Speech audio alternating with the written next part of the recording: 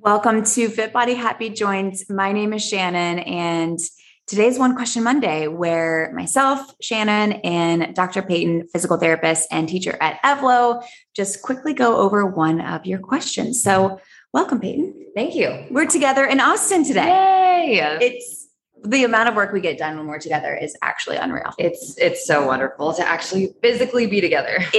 Makes a huge difference, and we just have the best time. So. We're excited to be here. Today we're going to talk about soreness, and we'll talk about why you get sore, what happens if you don't get sore, and why we don't recommend measuring soreness as a barometer of your workout. And should you work out when you're sore? What should you do when you're sore? And what happens if you're always sore? What could be going on there? So let's dive in. Let's first talk about why you get sore. Peyton, do you want to take that one? Sure. So soreness a lot of times happens when you start a new type of program. It usually is a factor of a novelty of movement. So you've started doing a new type of program or routine, and your body or your muscles aren't used to moving in that way or accepting that type of load. And so soreness will happen with that.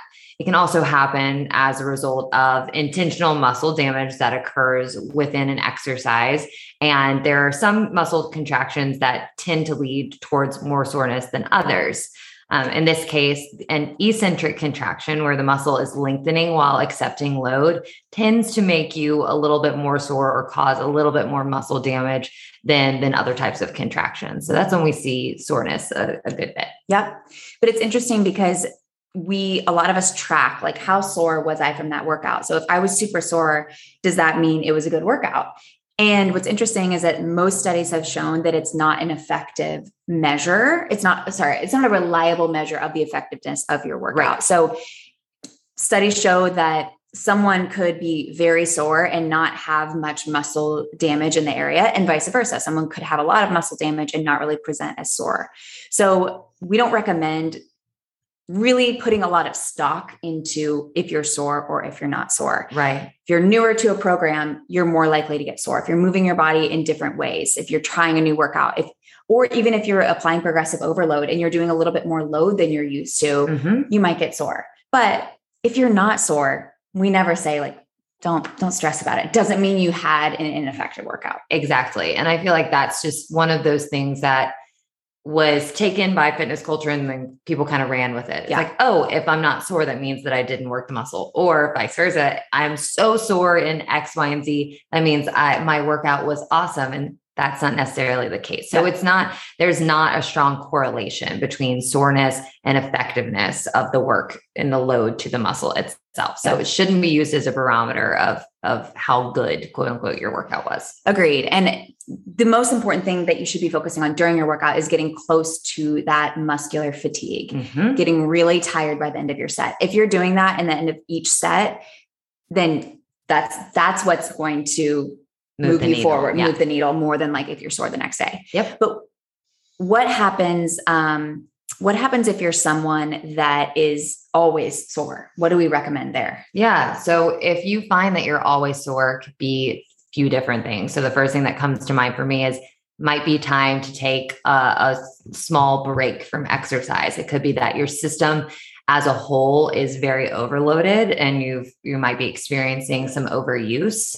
And so what we would recommend is taking a 4 to 7, we call it a reset week, 4 to 7 day reset week, to allow your body to fully recover. And typically after that, if you hop back into your routine, you won't have that same just perpetual soreness all the time. So that's one thing that comes to mind. What else for you? No, I agree. I used to be like that when I was over exercising, and I thought it was a good thing. I was like, I'm always sore. That must mean I work really hard. Right.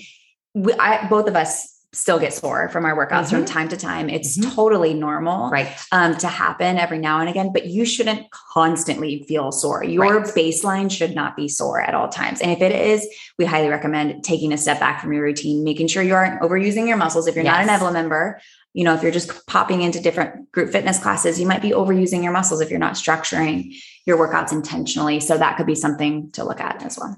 Definitely. Because a lot of times if you're popping around into different programs, or into different classes, you're going physically into a class, there's kind of the hot muscles to work. Like it's very common to work glutes and abs. And abs. So if you're going to a different studio, like each day, you're most likely overusing some muscle groups, underusing some, and that can lead to just overall soreness that feels perpetual. Yeah, that's horribly uncomfortable. And it's actually that's not effective. People are like, oh, well, more is better. We talk about this all the time, but it's actually ineffective for you to just be layering inflammation upon inflammation. It's like pruning a plant before it's had time to grow back. If you just keep pruning it and pruning it and pruning it, it ain't gonna grow. It ain't gonna grow. You're not gonna see any flowers bloom.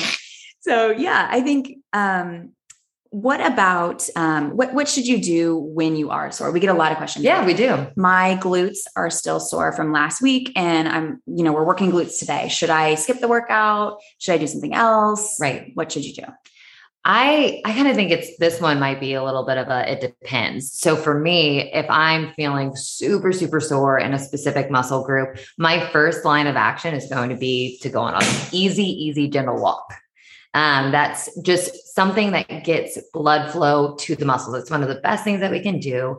It can help reduce sensations of tightness and that soreness that sometimes is a function of the nervous system. And so just a nice, easy walk and then kind of assess after that. Okay, how am I feeling now? Am I still feeling like crazy sore?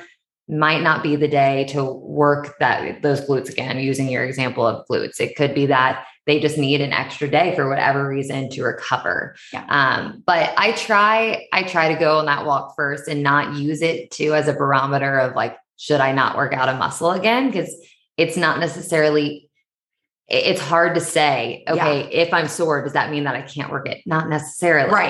Right. So I always say, get good movement in, whether it's a walk, gentle yoga flow, not crazy stretching, but just gentle movement into your system in general usually helps to reduce it. And if you're lightly sore and you work a muscle group that's lightly sore from time to time, probably not a huge deal. Exactly. If you're super sore in a muscle group, I don't recommend working that muscle group because your proprioception or your ability to sense where your body is in space might decline when you're sore. And so that might kind of leave you more susceptible to injury. So and more susceptible to less effective workouts because you're not getting the same output to the muscle. So it almost defeats the purpose. Yeah. Exactly. It's like you might as well wait or choose a workout where you're working a different muscle group instead. So So just to summarize that, soreness is not an effective or not a reliable measure of a workout's effectiveness. Mm-hmm.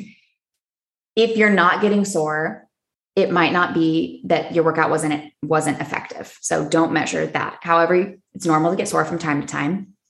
If you're sore perpetually, constantly, it might be worth looking at your routine, making sure you aren't overusing your body, potentially take time for a reset week. Mm-hmm. And then when you are sore, things to do instead of like foam rolling or stretching, go for a walk, active movement, move your body, improve the blood flow. That's what's shown to improve soreness is increasing that blood flow. You can work a muscle group if it's sore, lightly sore, but if you can avoid it, we think it's probably best practice, but it's not a big deal for it to happen every once in a while. Yeah. Perfect. Did we get it all? Yeah. Okay. Amazing. Thank you all for listening. We will see you all on Thursday.